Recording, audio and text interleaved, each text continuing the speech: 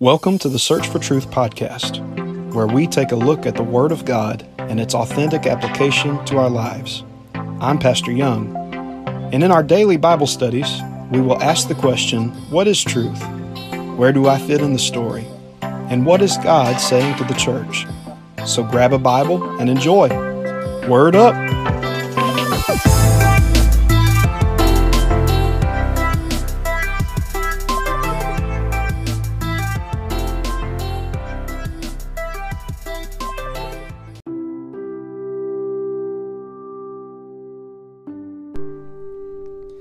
Hey everybody, welcome to another episode of the Search for Truth podcast. I'm Pastor Young, and man, it feels like I've been gone forever. I apologize if you've been waiting for the next episode. There's been just some crazy stuff. It's been a crazy schedule, but God has been so good to us. I want to let everybody know the reason why some uploads have been shifted regarding the days. As maybe you know or maybe you don't know, I'm full-time here at First Pentecostal Church in Wichita as one of the pastors on staff, and my primary job description is to knock doors, do outreach, find people who are hungry for the Lord, and mainly teach Bible studies, home Bible studies. And previously I was recording Tuesdays at 4, and so typically they would post, episodes would post around, Tuesday 8-9 p.m. or so.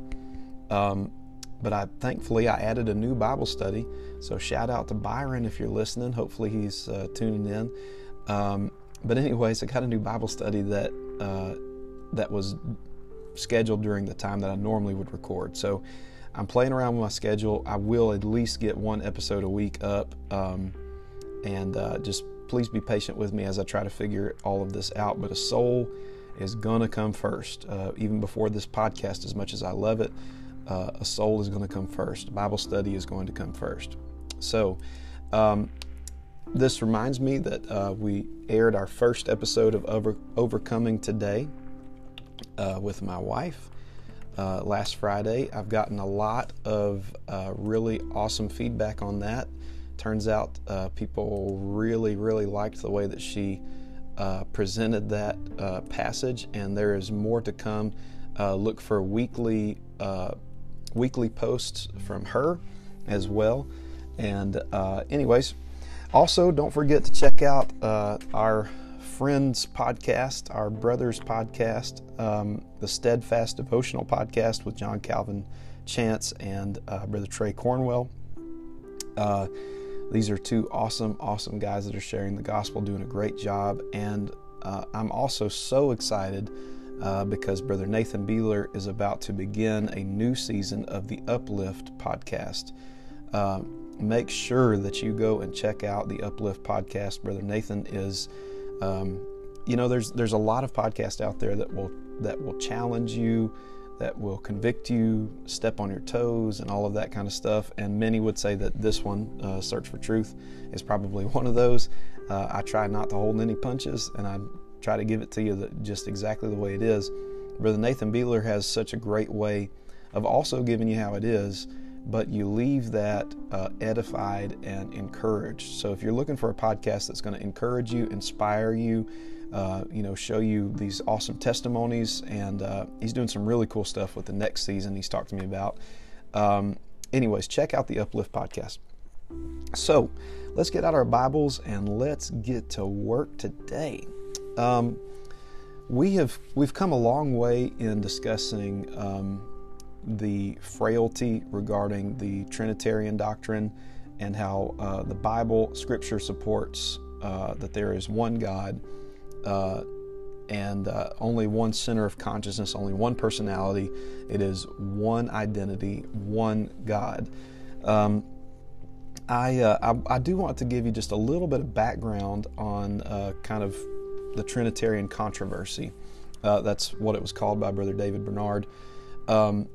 And this is a man-made doctrine. I want it to be clear again. I try to give us a little give us a little caveat with every episode that I'm not targeting any people, any person.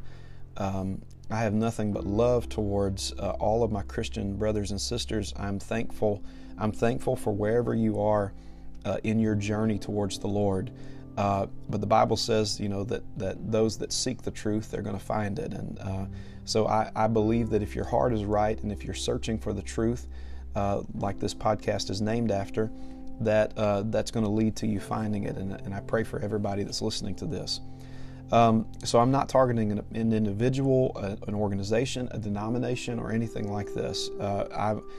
But I'm commanded by the Lord to speak truth, and whenever truth, there cannot be two truths that are completely separate from one another. There can only be one truth when it comes to the gospel. And so we're going to stand flat-footed. We're going to stand with our shoulders back, our chest out, and we're going to say exactly the way it is. Oneness started all the way from the beginning. The Lord announced that He is one to Israel. This became their prayer, their trademark, so to speak. All of the other, think about this, okay? God wanted them to be separate from everyone else. God wanted them to be unique, right? I'm talking about the Jews in the Old Testament. God wanted them to be different from all the other tribes, all the other people. The Lord gave them these laws through Exodus and Leviticus and Deuteronomy. And where many critics of the Bible fail to realize that there's a difference between laws that God gave the Jews for ceremonial purposes, for customary purposes, and then there were those that God gave to across all mankind as moral laws. But that's another podcast for another episode, and maybe I need to spend some time on that. But anyways, the Lord gave them all of these laws and all of these principles to make sure that they did not blend in with the world, to make sure that they were not like the Canaanites, that they were not like the Hittites or the Perizzites or the Jebusites or the Gibeonites. And anyways, God wanted to make sure that they were different. And the one thing that the Lord could assure Himself, well, this will set you apart from all others right from the get-go, and that is, there's only going to be one God that you worship. You got to get this, guys, that this was principle. This was a foundational principle for the Israelites in the Old Testament. The Lord was saying in Deuteronomy 6:4, "Hear, O Israel, the Lord our God is one Lord," right? We've gone through that before, but do you realize that was not just God making some, bold but vague statement about Himself? This was the Lord establishing them as a people, saying to them, you're not going to be like the Egyptians that served this massive hierarchy of gods. You're not going to be like the Babylonians, that have all of these different gods. You're not going to be like the people out in India. You're not going to be like the people that are, across these plains, serving Molech and serving Baal and serving Ishtaroth and serving you're not going to be like the Greeks, that have a mountain full of gods. And you're not going to be like the Romans who just copy the Greeks' gods and give them other names. The one thing that can immediately separate you from all of the rest, the one thing that can show that this is a narrow way, and few there be which find it. If your doctrine lines up with the broad way, okay, that many walk therein, then you probably need to back up and ask yourself, wait a second. How often is it that the crowd was correct and the remnant was wrong? How often was it? Okay, think about this. I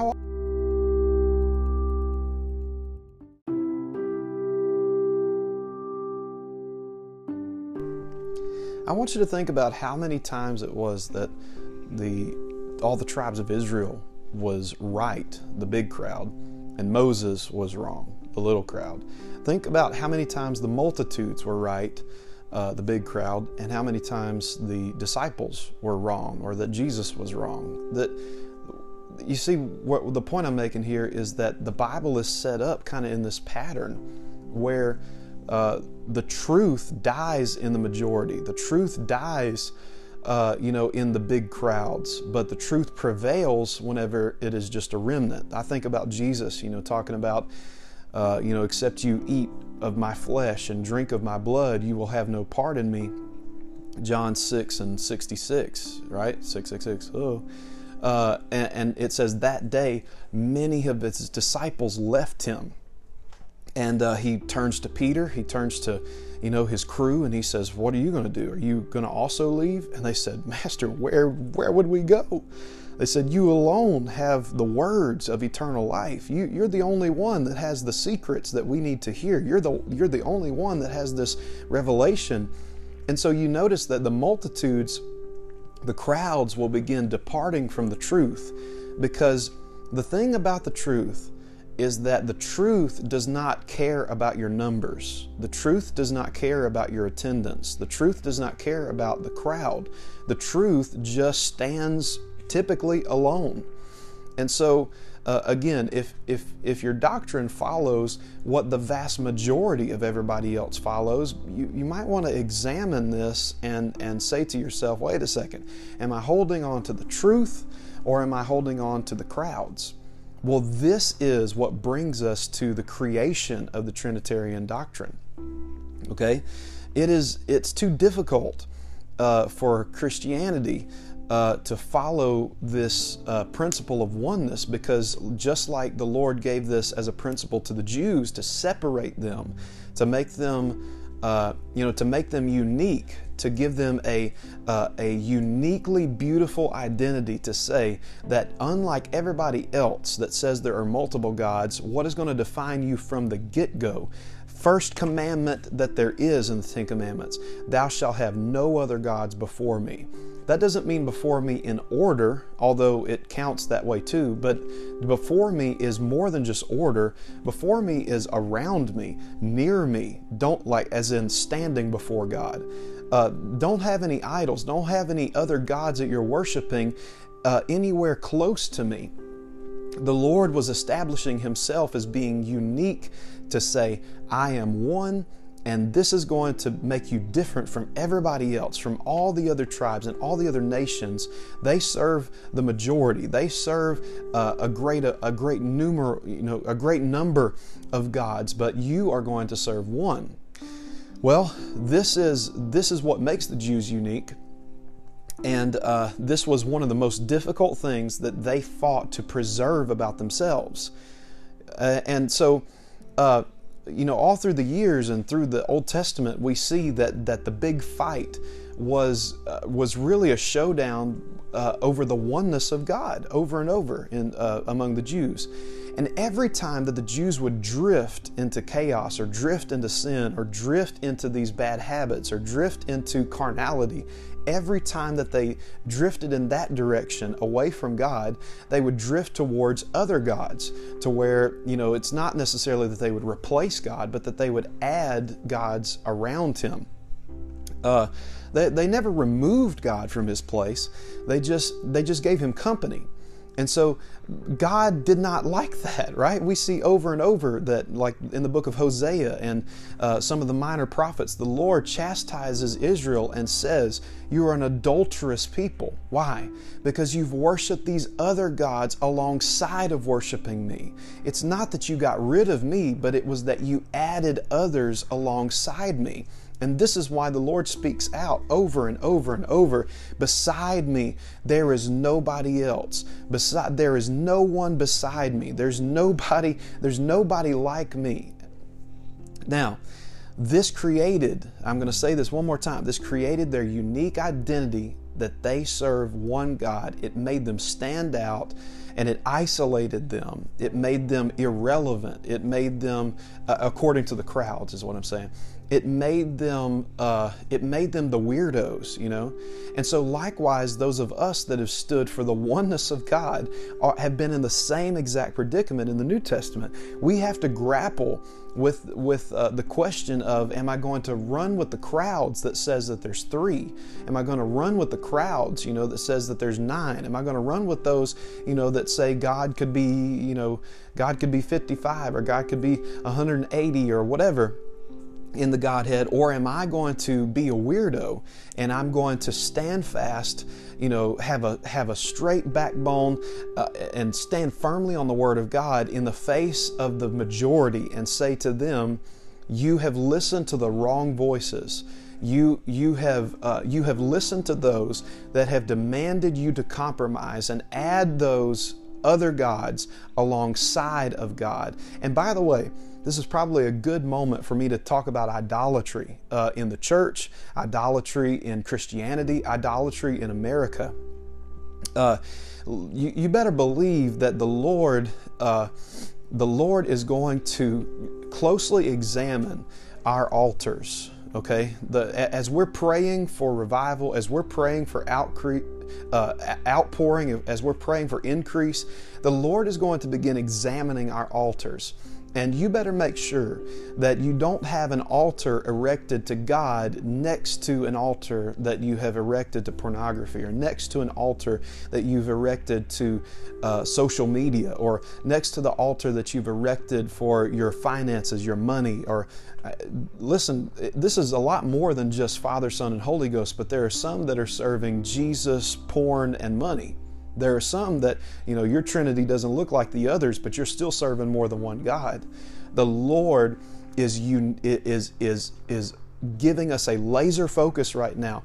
If I'm going to give you what you've been praying for, you've got to give me what I have commanded, and that is recognize my sovereignty. Recognize that there's nobody beside me. Recognize that every knee will bow before me, right? Every knee shall bow, every tongue shall confess that Jesus Christ is Lord over all, right? He is the Lord over all. And so, what we have here is the invention of the Trinitarian doctrine. This occurred in 325 AD. That's right, 325 AD. This group of theologians, this group of religious people got together in 325 AD, 300 years after the ministry of Jesus, 300 years after the ministry that we read about in the Gospels. There are no apostles that are living right now. There are none of the original 12. I think this is obvious to say, but I just trying to give you some context here. There are none of the original 12. I'm counting Matthias there, if you're wondering. I know you might be like, what, 12? Judas was one of those. But there were none of the original 12. Paul was long gone. And what we have is multiple generations now have passed, and the truth is becoming muddled. Okay?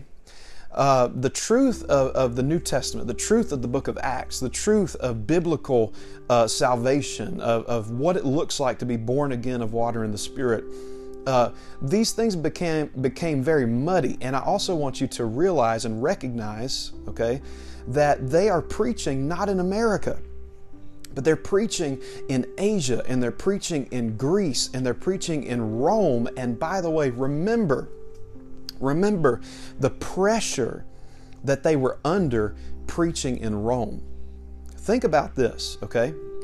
How do you preach that there is only one God and His name is Jesus among a group of converts who have come out of believing that there are multiple gods, right? And so I hope you can start to see how there was great pressure that was mounting. And if you maybe what we should do in order to get our numbers, maybe what we should do, if it is going to preserve our life, if it's going to keep me from being transported to the Roman Colosseum, and being killed by gladiators, maybe what I should do is back off of this whole Jesus thing, and I will kind of blend the gospel of Christ with some of their ideology that already exists. For instance, I could just say that Jesus is one of many, or that Jesus is one of three. And so many of these early churches, I say early just because they're still in that, baby church realm or whatever, 325. And by the way, this is what foreshadows the Dark Ages. I just think that's interesting. But anyways, We've got 325 AD, and these people began to preach.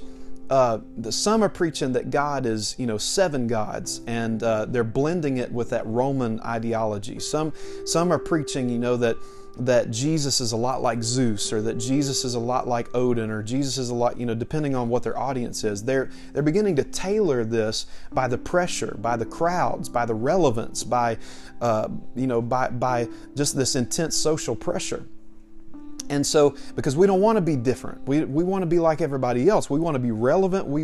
But we also want salvation. So how do we get both? How do we blend in with the crowd and still go to heaven? How do I make sure that I don't have to sacrifice, and I don't have to consecrate, and I don't have to fast, and I don't have to be different from anybody else, but I still get all the benefits of living for God? And so they're trying to walk this line. They're trying to do the same thing that Eve was trying in the garden. How do I eat the fruit, but still, thou shalt not surely die? How do I get the best of both? How do I get free from my bondage and free from my slavery, but still eat the flesh pots of Egypt? It's always been the issue. You want the best of both worlds.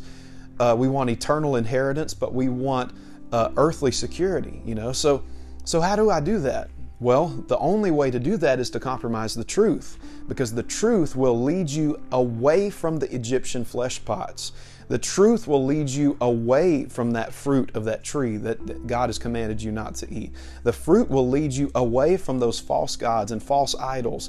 But the problem is the truth will isolate you, and the truth will make you a weirdo, and the truth will make you the only person at your school that lives this way. The truth will make you the only person that lives in your family this way. The truth will make you the only person that lives, in your neighborhood this way. The truth will isolate you.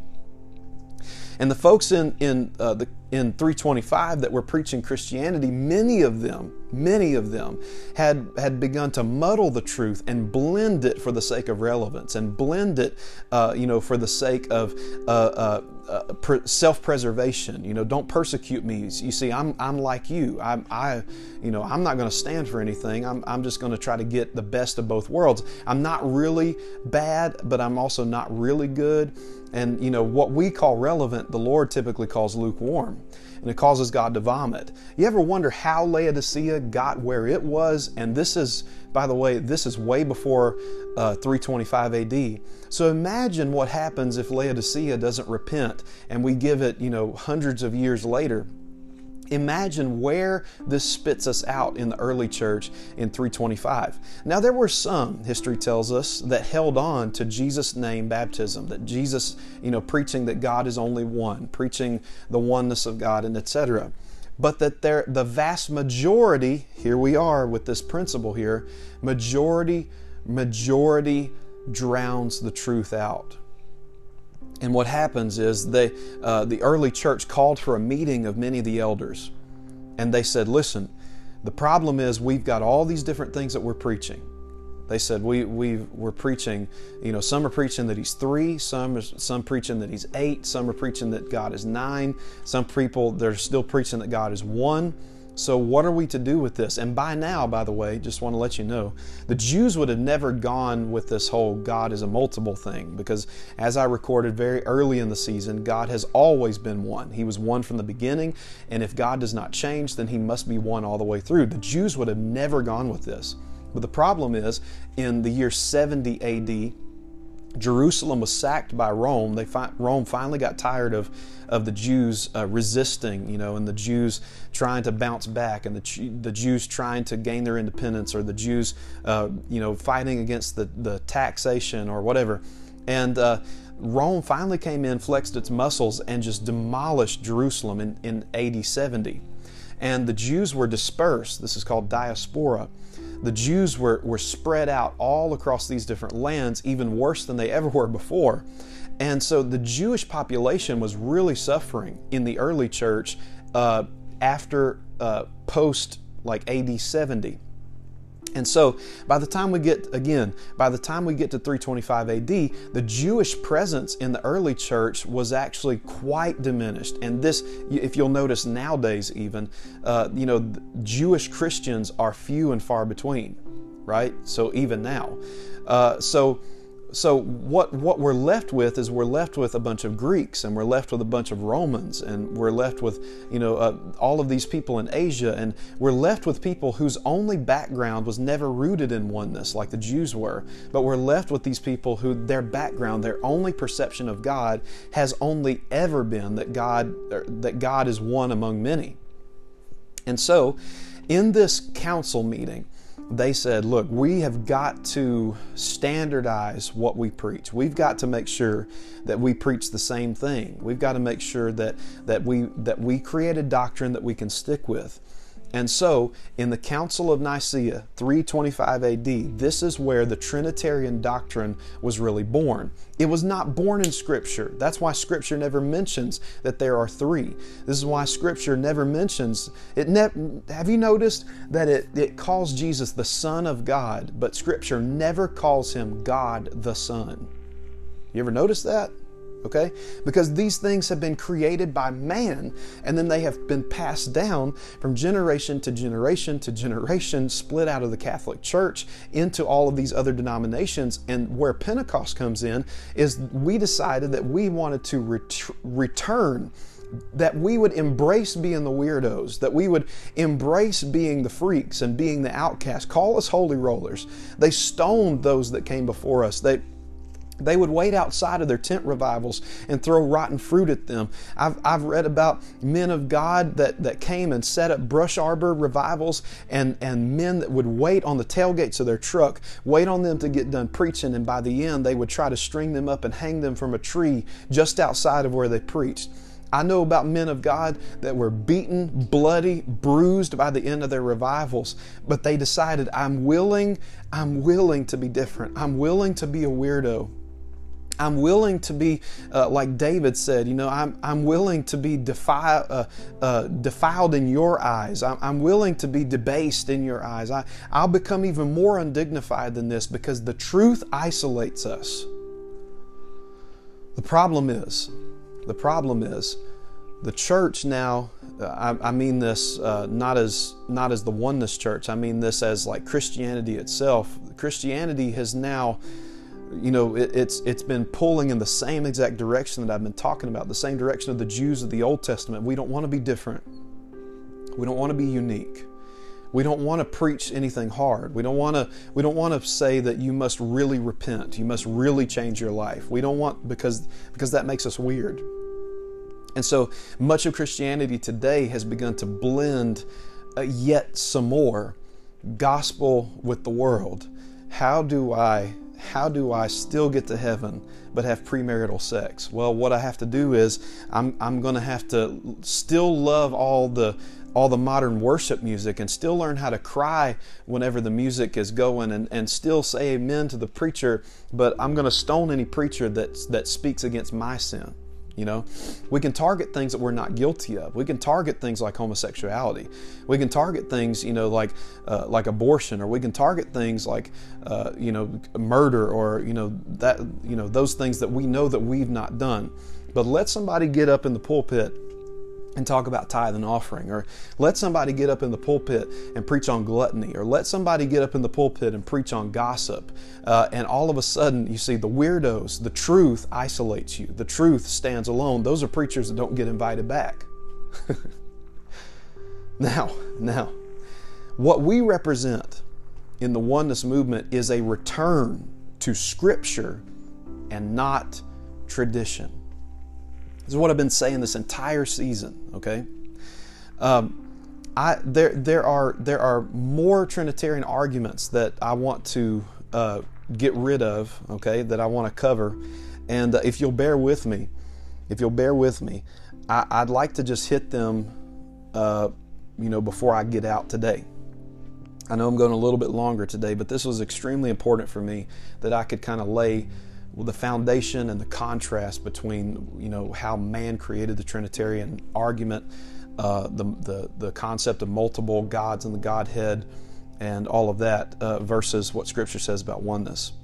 The number one thing that I want you to focus on here as we're moving forward, because we're going to talk about this. We're going to talk about one really difficult passage that that people wrestle with in oneness view of Scripture.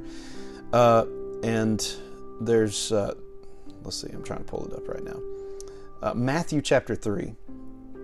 This is just one recording of it, okay? Matthew chapter 3 tells the story about Jesus being baptized. And there's a lot of folks that wrestle with this. Why was Jesus baptized and all of that? I will get to that at the end of this season. I have a special episode that I want to record that will not just explain the oneness of it all, but it will also explain the custom about why Jesus was baptized. Matthew 3, 13 through 17. Let's take this apart, okay? 13. It says, "Then cometh Jesus from Galilee to Jordan unto John to be baptized of him. But John forbade him, saying, I have need to be baptized of thee, and comest thou to me? And Jesus answering said unto him, Suffer it to be so now." He said, basically, allow this. "For thus it becomes us to fulfill all righteousness." So he suffered him. So Jesus is saying, this is necessary, let's do it. So they did it. Verse 16, "And Jesus, when he was baptized, went up straightway out of the water, and lo, the heavens were opened unto him. And he saw the Spirit of God descending like a dove and lighting upon him. And lo, a voice from heaven saying, This is my beloved Son, in whom I am well pleased." Now, there are many that would hold fast to this and they say, boom, right here, gotcha. This is proof, that there are three.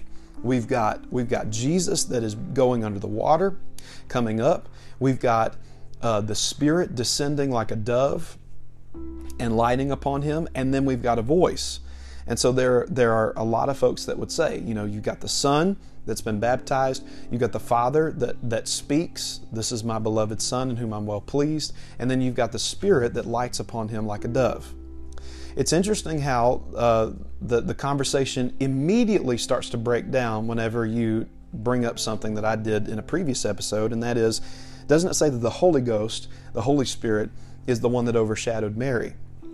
And so if the Father, being separate from the dove, the Holy Ghost, this representation of the Holy Ghost, then what it would really be is that the Holy Spirit, being the Father, descended upon him like a dove, and then we don't know who the voice is because, right? Oh, well, I guess what that would force this to be is that the Holy Spirit spoke from heaven and said, "This is my Son, in whom I'm well pleased." See, that would line up a little better with Scripture if that was the Holy Spirit that spoke that. But now, what about the dove?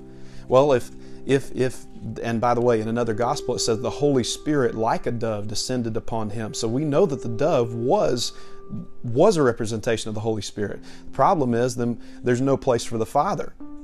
Because remember, the Father, if he's separate, was not the one that overshadowed Mary. It was the Holy Spirit. So this at most leaves us with two, the Son and the Holy Spirit, right?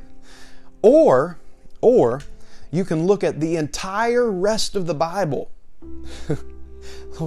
Well, man, what if we did that? What if we looked at all of Scripture and we realized that God has this way of presenting himself to people in these different forms, right? And that this does not mean ever in Scripture that there's a multiple of gods, but rather that God is showing himself, the same God, in other ways or in many ways so that we can understand him.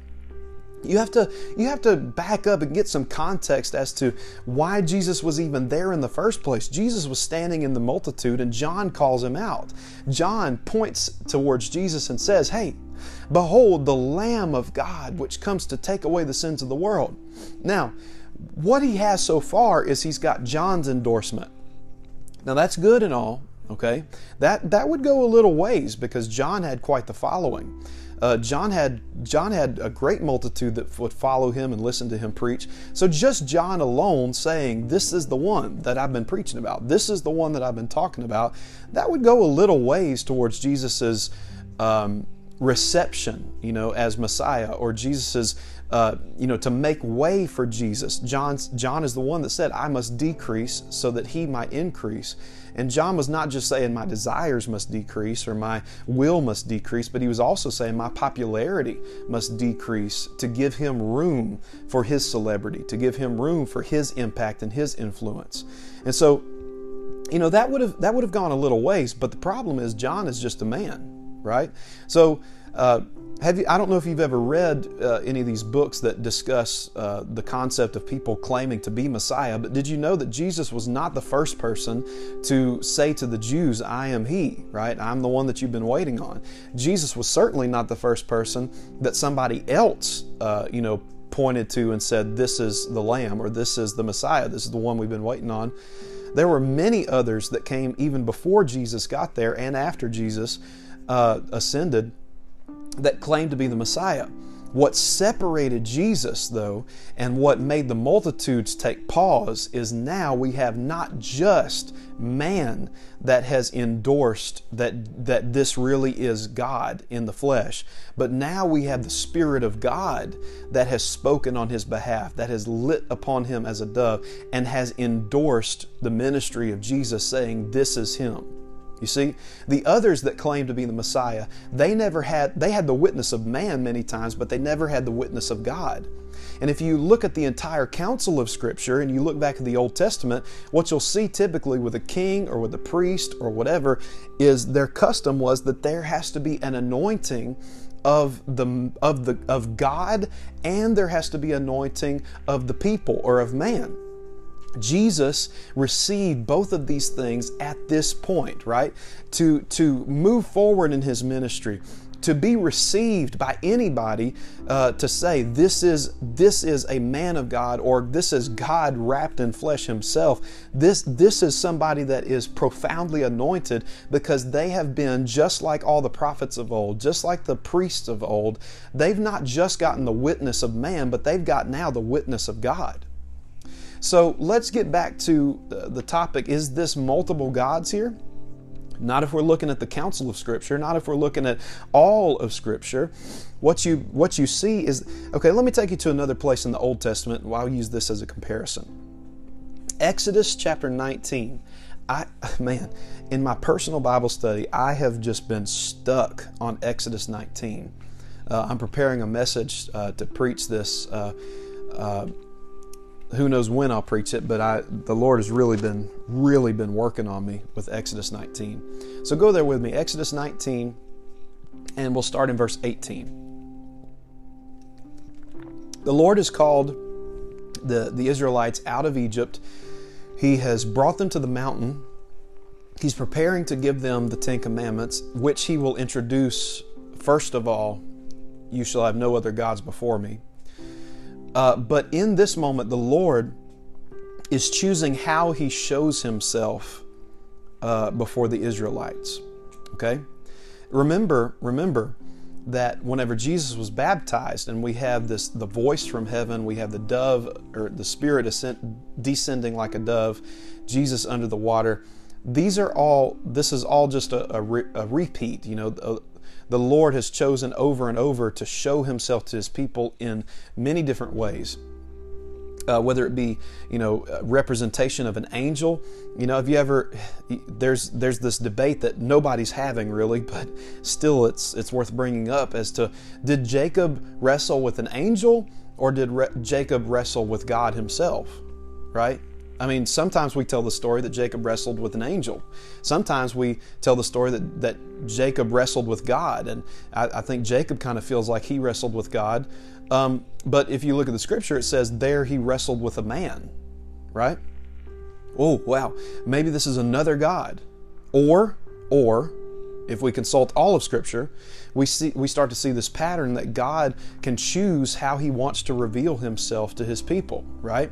Ezekiel saw, the wheel in the middle of the wheel, and he saw, all of these eyeballs, and he saw all of these crazy things. So does that mean that there's yet another God that Ezekiel saw? No. If you look at all of Scripture, you see, again, God is setting up this pattern, of I will I can reveal myself to you however I want, but it doesn't change who I am. Me putting on different clothes and coming out, or me putting on, a wig and coming out, or me, getting a different haircut, or whatever. Me deciding to walk out of a different entrance, or me, coming out standing on my head. This does not change who I am. It just changes how you perceive me. You see? So likewise here, okay, Exodus 19. The Lord is saying, I want to come down and I want to show myself to the people. Okay? It says in verse 18, and Mount Sinai was altogether on a smoke. Okay, so we got smoke. Because the Lord descended upon it in fire. We got fire. And the smoke thereof ascended as the smoke of a furnace. And the whole mount quaked greatly. So we've got an earthquake. By the way, this ought to remind you of Elijah's experience with the Lord as well. But that's a different lesson. And when the voice of the trumpet sounded loud. So far we've got smoke, fire, earthquake, trumpet. Okay? When that trumpet sounded louder, long and waxed louder and louder, Moses spake, and God answered him by a voice. Now we have a voice. And the Lord came down upon Mount Sinai on the top of the mountain. The Lord called Moses up to the top of the mountain, and Moses went up. Okay. Now, this is the Lord revealing himself for all the people to see. Okay, and what do we have? We have smoke, 1. We have fire, 2. We have earthquake, 3. We have trumpet, 4. And we have a voice, that's 5. But nobody goes to this passage and points us out saying this is proof that there are 5 gods. Well, wait a second. Using the logic that many Trinitarians use by this Jesus' baptism section or whatever, that should prove to us that there are 5 gods. Well, hey, you better buckle up if you ever read the book of Revelation, because in the book of Revelation, he's the high priest, 1. He's the lamb that was slain, 2. He's the one that sits upon the throne, 3. He's the Lord of lords, 4. He's the King of kings, 5. He's the Alpha, 6. He's the Omega, 7. He's the beginning, 8. He's the ending, 9. He's the first, 10. He's the last, 11. You realize in the book of Revelation, he's portrayed as a man. 12, he's portrayed as a lion.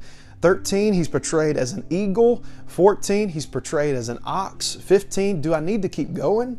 So, according to the book of Revelation, using the same logic as the Trinitarians use with Jesus' baptism, there must be 15 gods just found in the book of Revelation. Or, we can use the entire counsel of Scripture and realize that God will reveal himself to confirm his prophets, or confirm the men of God, or confirm Jesus, to confirm him himself, to separate him from everybody else, to give him the witness of man and the witness of God, and that the Lord can choose how he shows himself to us throughout Scripture.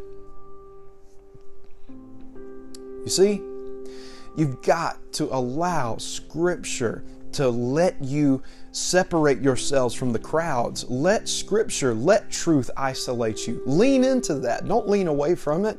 Be willing to be the weirdos, because guess what? It was the weirdos that were used of God so greatly. It was the weirdos. It was the ones that did not fit in that God did the most through. It's interesting how the Lord did not show up in the fiery furnace for all of those that bowed, but for those 3 weirdos that decided, we will not bow before your idols, we will not be cautious or careful how we answer you, O King, but we know that God is able to deliver us out of the fiery furnace, and if not, we still will not bow before your idol. That is the attitude that the truth will give you, to say, I'm not going to blend in with the crowds. I'm not going to preach the same message just because it's popular. I am going to stand for what is truth. And the Bible says, let God be true and every man a liar. God is not a man that he should lie. You see, there's going to come this dividing line, and there's going to be these moments that are crossroads in your life, and you're going to have to decide whether you want to be a part of the crowd, whether you want to be relevant, whether you want to be popular, whether you want to be accepted, or whether you are willing to be isolated, willing to be the weirdo, and willing to be in the minority, but it means I am standing firm on the truth of God's word. I know that He is one, and He can reveal Himself to me however He wants. I know that He is one God because He's always been one. Guys, I hope that this has blessed you. I hope that this is helping you and helping confirm what Scripture has said already. Confirm. I'm not adding anything. I'm not creating anything. All I'm doing is I'm trying to edify the people towards what Scripture already says. We just have to use the entirety of Scripture and not just a verse here and there. All right. I love all of you. I will see you next week for another awesome episode. Be sure to be looking out for Overcoming Today with my beautiful, amazing, sweetness wife, Katie Young. I'll talk to you later, guys. God bless you. Bye.